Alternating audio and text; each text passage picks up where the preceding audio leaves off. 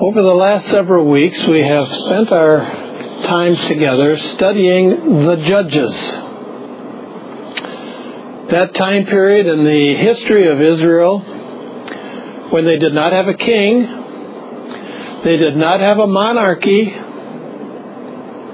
they did not have one enduring leader, they had many leaders who led them, brought them out of their sinful ways and brought them back to God. And God would bless them during the time of that judge. Sadly, at the death of that judge, at the end of his life, Israel would go back and repeat the same old sins all over again. And we looked in Judges chapter 2, where God told the people what was coming. And he said one of the things that was coming would be continuous cycle of sin, repentance, sin, repentance, sin, repentance.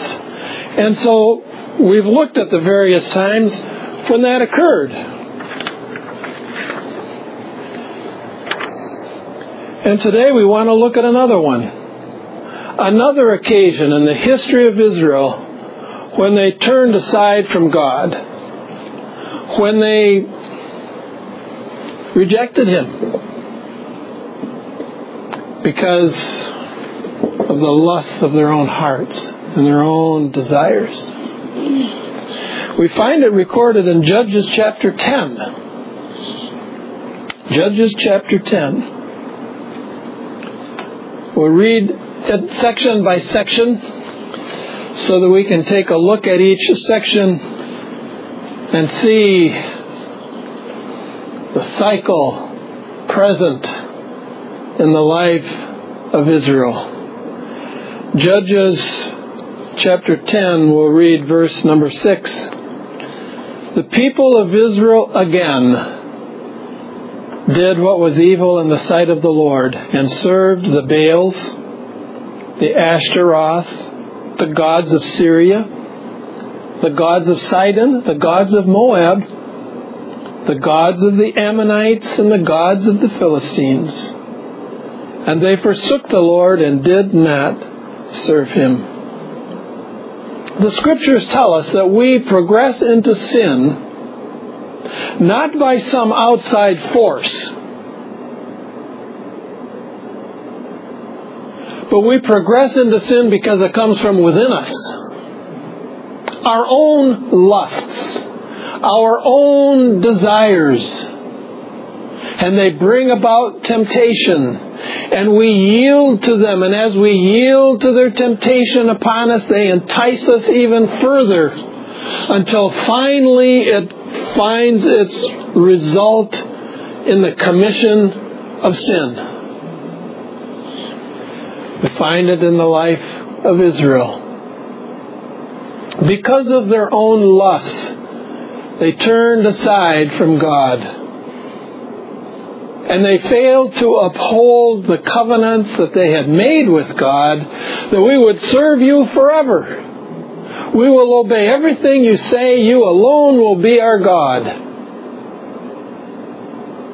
And they turned aside from that. They failed to remain faithful in their promises to God and the covenants that they had made with Him. And they doubted God. When God said He would take care of them, they questioned it. They didn't believe Him. And to further complicate their unbelief, they then began to believe a lie. You know, one thing we don't fully understand is the total effect that sin can have upon our minds. It blinds our eyes. We think we see the truth when in reality it's false. It's error. And we begin to believe that which is false. True in the life of Israel. And we see it stated here. On previous occasions, we only saw that they worshipped the Baals and Ashtaroth, the male and the female gods of those days. Thousands of them, by the way. But now we see added to it the gods of the nations about them. The gods of the Moabites, the gods of the Sidonians, the gods of Syria. Sin upon sin upon sin. Blinding their eyes to the truth, that they might believe a lie. A lie that the gods about them could sustain them and care for them and protect them. Well, their unbelief brought them further into sin and brought them into iniquity, and it just progressed downwards. It began with their insubordination against God. They rejected Him. It says there that they forsook Him, and they did not worship Him any longer.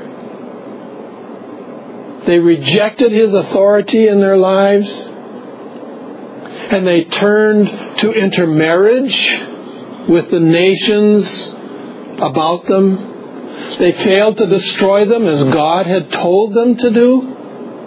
And they began to intermingle with them and intermarry with them. And He said, don't do that, because what they will do is they will lead you into idolatry. And what happened? Exactly what God said would happen. It led them into idolatry. The gods of the people with whom they began to intermingle and failed to destroy ended up destroying them.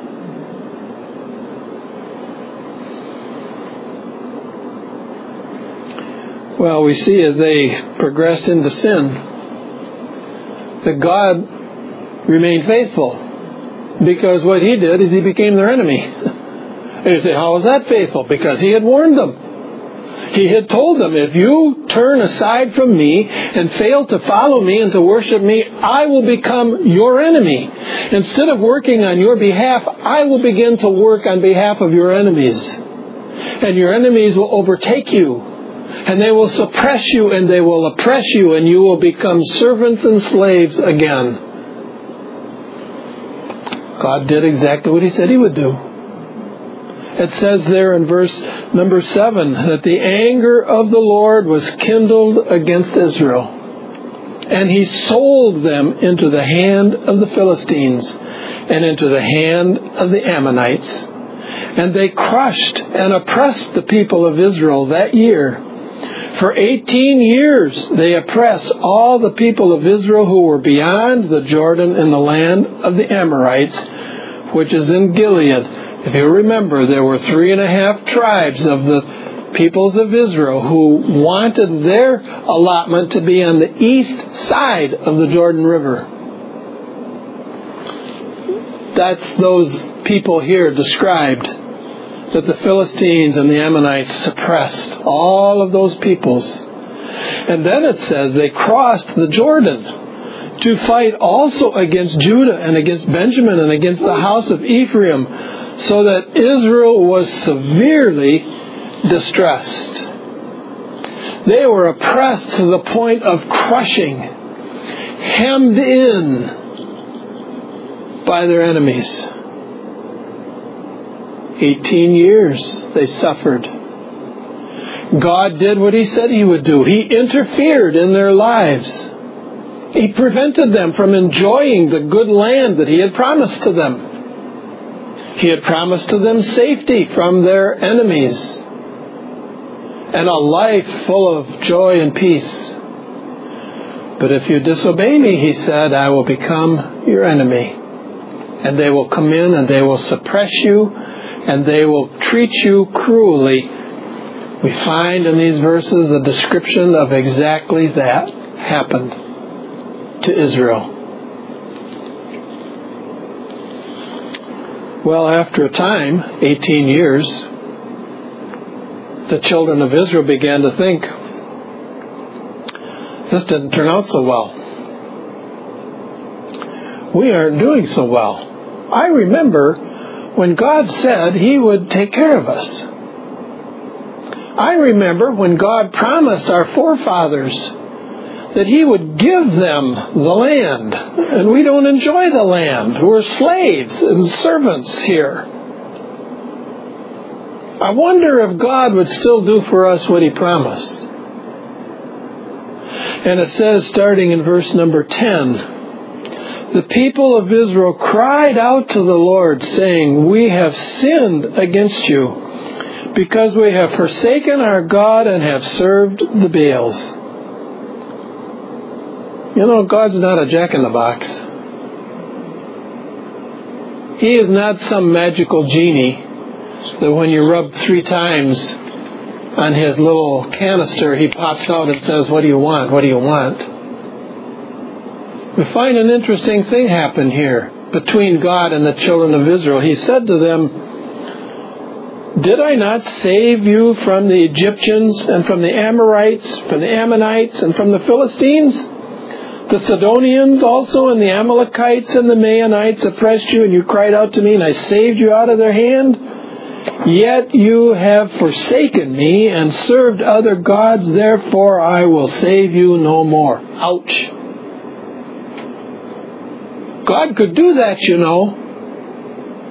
When you reject God's call upon you and you put Him off and you set Him aside to satisfy your own desires and your own lusts, and then you cry out to Him, He could say to you, no.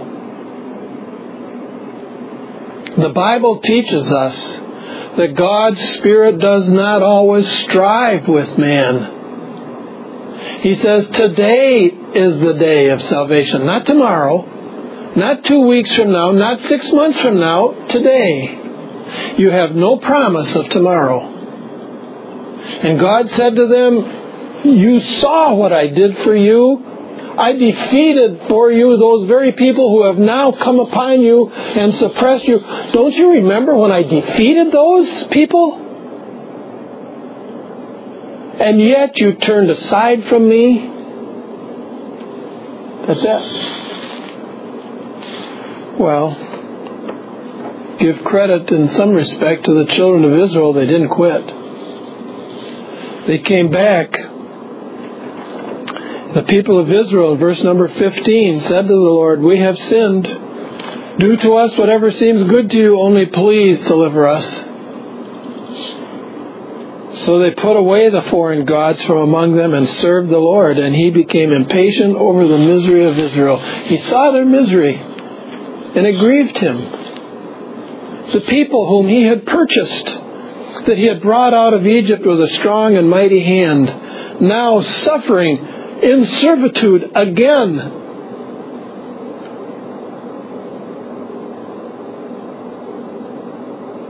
And then we read that He became impatient over the misery of Israel.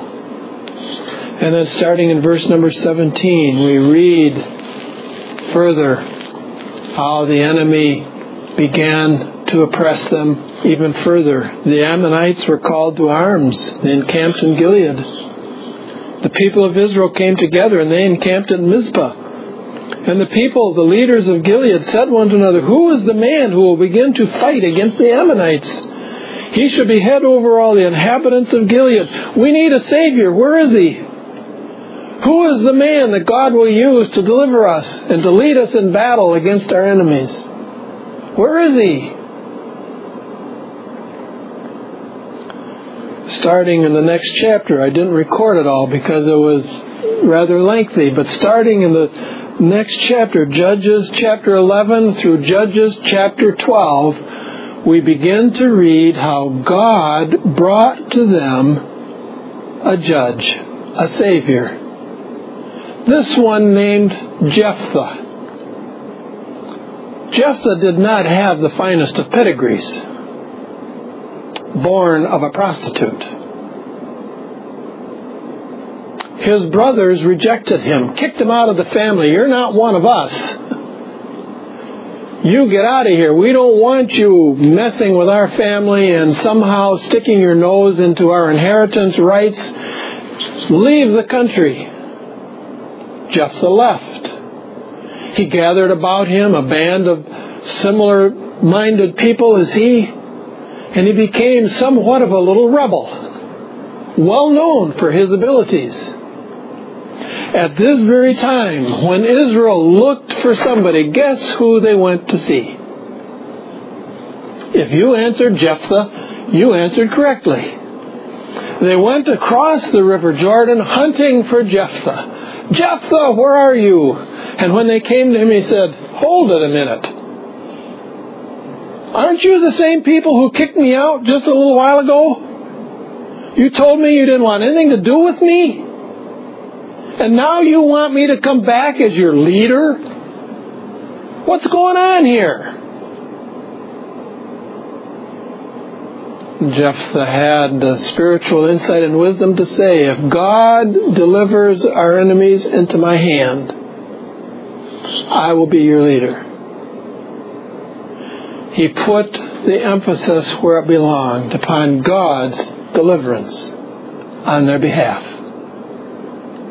And God delivered Israel from their enemies through the hand of Jephthah, the unwanted child. After him came 3 additional judges in short succession after him, so that there was a lengthy period of peace from the enemies. 6 years under Jephthah, 7 years under the second one, 10 years under the third one, 8 years under the fourth one. Now some of you are faster at math than I, but that's somewhere around 30 years, I would think, of freedom from their enemies. God heard their cry. He responded, and He brought victory to the children of Israel. That causes a question. It begs the question. Why would God want the children of Israel to know this record? What purpose of God's did it serve in His reminding later children of Israel of these events? Well, these events describe for us very clearly the profound depravity and sin of the children of Israel. They did not have a good heart and just needing a little bit of a nudge in the right direction. Oh no. Wicked at heart, the Scriptures describe them. Repeatedly turning back into sin over and over and over again. Even after God proved Himself mighty on their behalf through judges, when those judges died, they reverted right back into their sin again. Idolatry, insubordination, intermingling and intermarrying with the occupants of the land whom God said to destroy. All in disobedience to God. And God wanted them to see the deceitfulness of their hearts, their depravity, their sinfulness inherent within them. When left to their own choices, that's what they would choose again and again and again. God would also want His children to see the revelation of His own character. The nature of God, described for us throughout Judges and in this passage as well, describes Him for us as a being, a personal being, not some kind of ethereal spirit or power, but a person, a being like you and like me, with personality, with attributes and characteristics that define Him as a being. Self-contained, not needing the gods of the earth. Self-reliant, able to work mighty things on His own. Self-satisfied in and of Himself, not needing the children of Israel, loving them wanting them but not needing them. Self-satisfied within himself. We find him described for us here further as just. The judgment that he brought upon the occupants of the land in Israel, they deserved. They deserved the punishment that the children of Israel brought upon them. And Israel deserved the punishment that God brought upon them for their sin and their disobedience and their unbelief. God is a God of justice.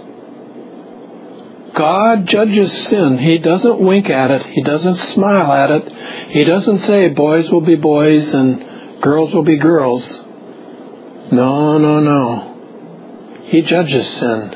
And we need to understand that about him. He's not a mamby-pamby God, but a righteous, just judge, judging in holiness and righteousness. We also see him described for us here as a God of grace and of mercy. He told them, go worship your other gods. You left me. I gave you victory after victory after victory. You left me for the gods of the peoples about you. Go back to them. Ask them for help. Then we see God's mercy and grace. After watching them in misery, provide for them a Savior, a judge who would come and lead them in victory. An unlikely candidate, we might say, all the more giving glory to God that it didn't come from Jephthah, the unwanted one.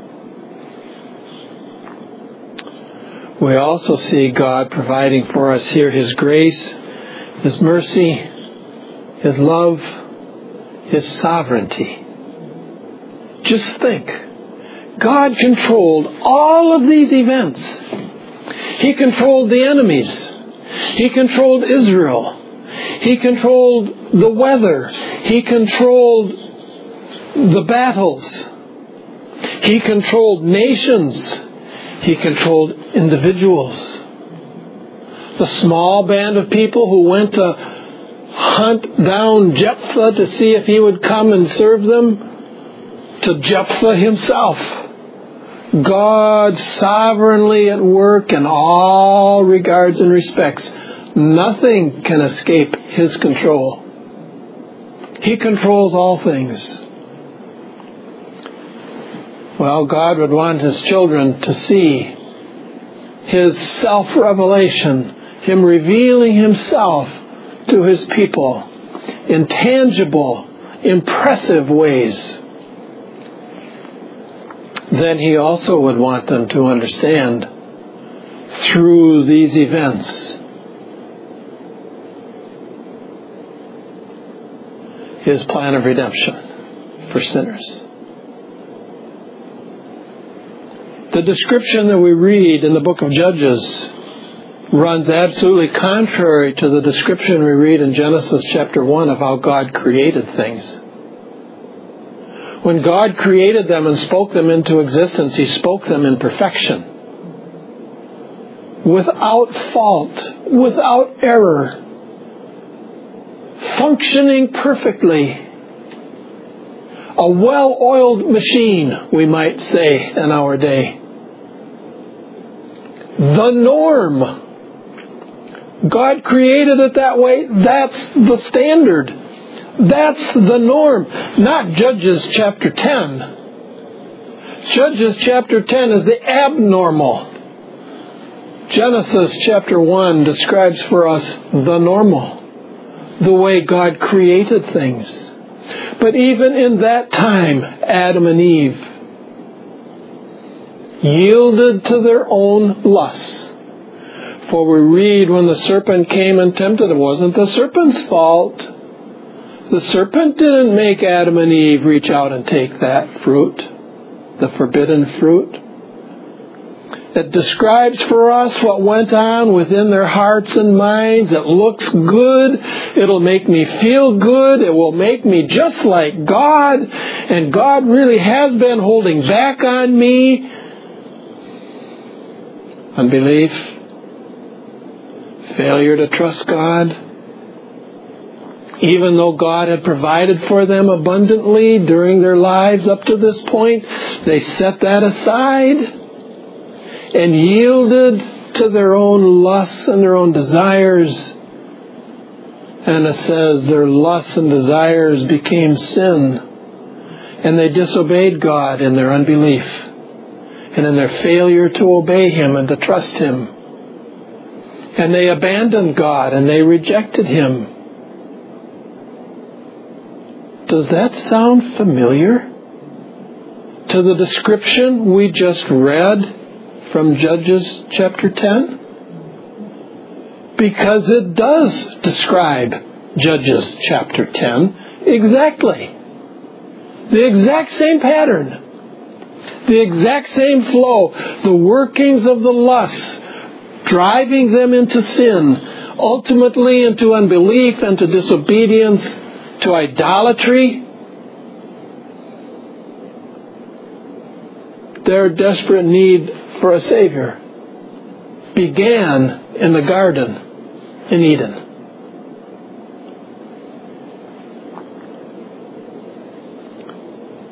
God in His grace and mercy came to Adam and Eve in the garden and said, I've seen what you did. I will provide a Savior. The Savior will come as the seed of the woman, and He will destroy the serpent. And in destroying the serpent, that would then bring life to those deceived and under the dominion of the serpent. And God began to reveal progressively from that day forward His plan of redemption. And we come to this setting here and we find some things stated here that comprise the part of the plan of God's redemption for sinners like you and me. We see the sinfulness of the children of Israel, just like the sinfulness of Adam and Eve. We see their need of a Savior, just like Adam and Eve needed a Savior. And we see God in grace and in mercy providing a Savior.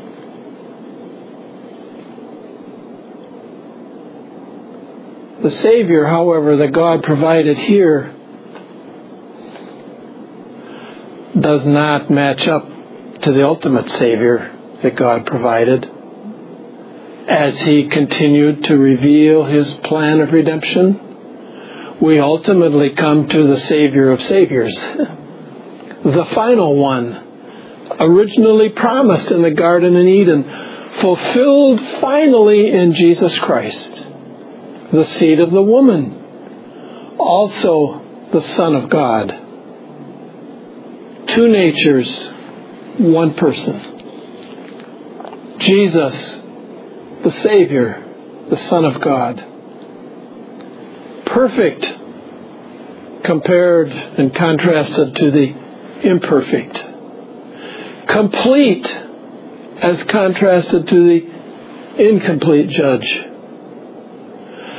The one able to change the nature of sinners as contrasted to the saviors and judges who could not change the nature. And thus they continued in their cycle of sin. They needed new natures. The judges of that day could not provide it for them. Though they pictured a Savior, they could not provide that which they really needed, a new heart, a new nature. They couldn't do that. The ultimate Savior does that. Provides a new nature to sinners who desperately need it. Ultimately, it will all consummate in another more grand and glorious Garden in Eden this time called in Scripture as the New Jerusalem, far surpassing the original Garden in Eden, far superior to the rest enjoyed by the people of Israel during the times of the Judges, far superior even to what we who trust in Christ experience today. We have in some small measure a Garden in Eden with God's presence among us and with us and in us. We experience some of that reality. Oh, but it doesn't compare with what we will enjoy ultimately at the consummation. Well, I've kind of branched into the next question. What bearing does that have on you and me? It has a great deal of bearing upon you and me because we find ourselves originally in the exact same condition as Adam and Eve in the Garden in Eden after their sin. Just like the children of Israel described for us here.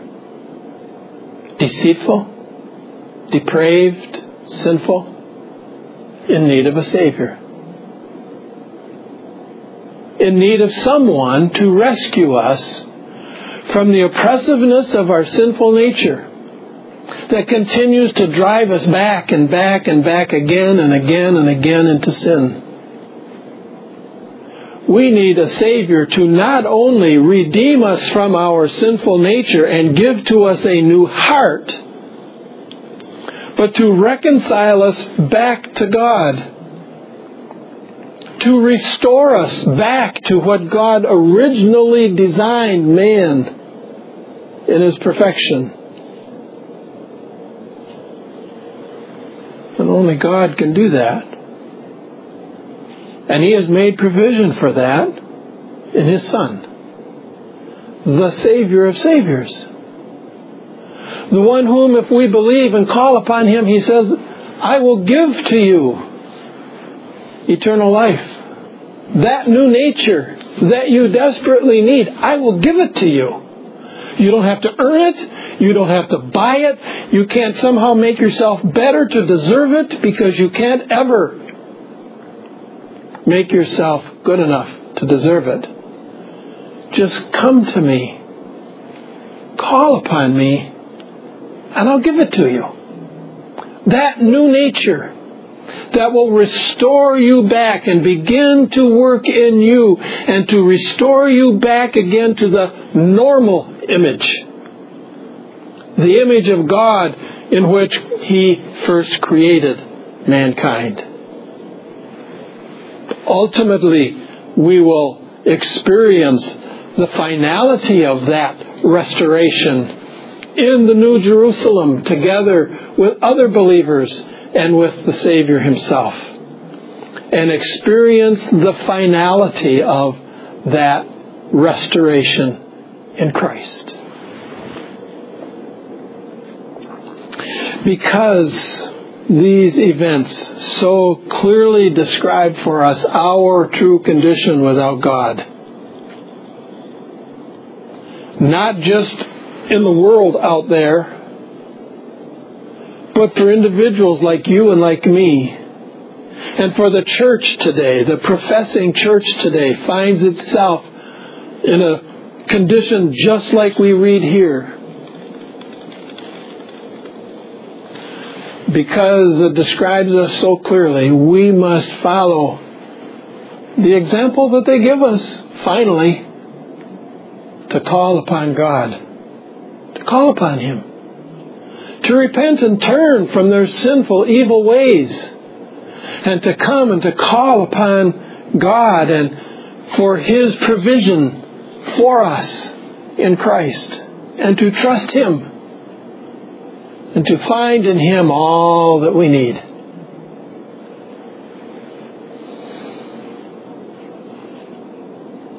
How will you respond? Where has the Spirit of God identified in your life your unbelief?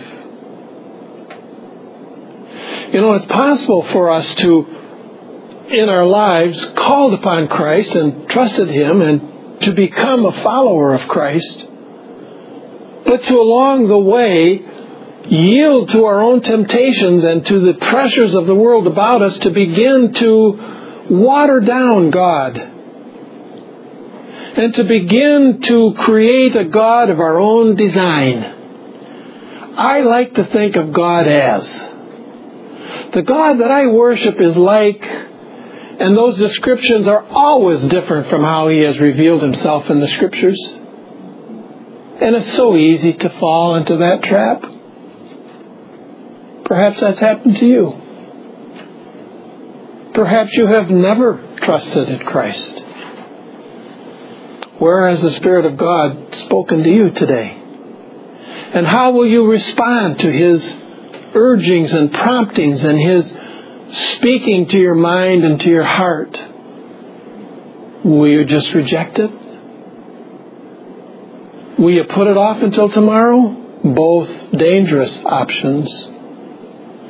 Or will you re-examine yourself in light of the truth?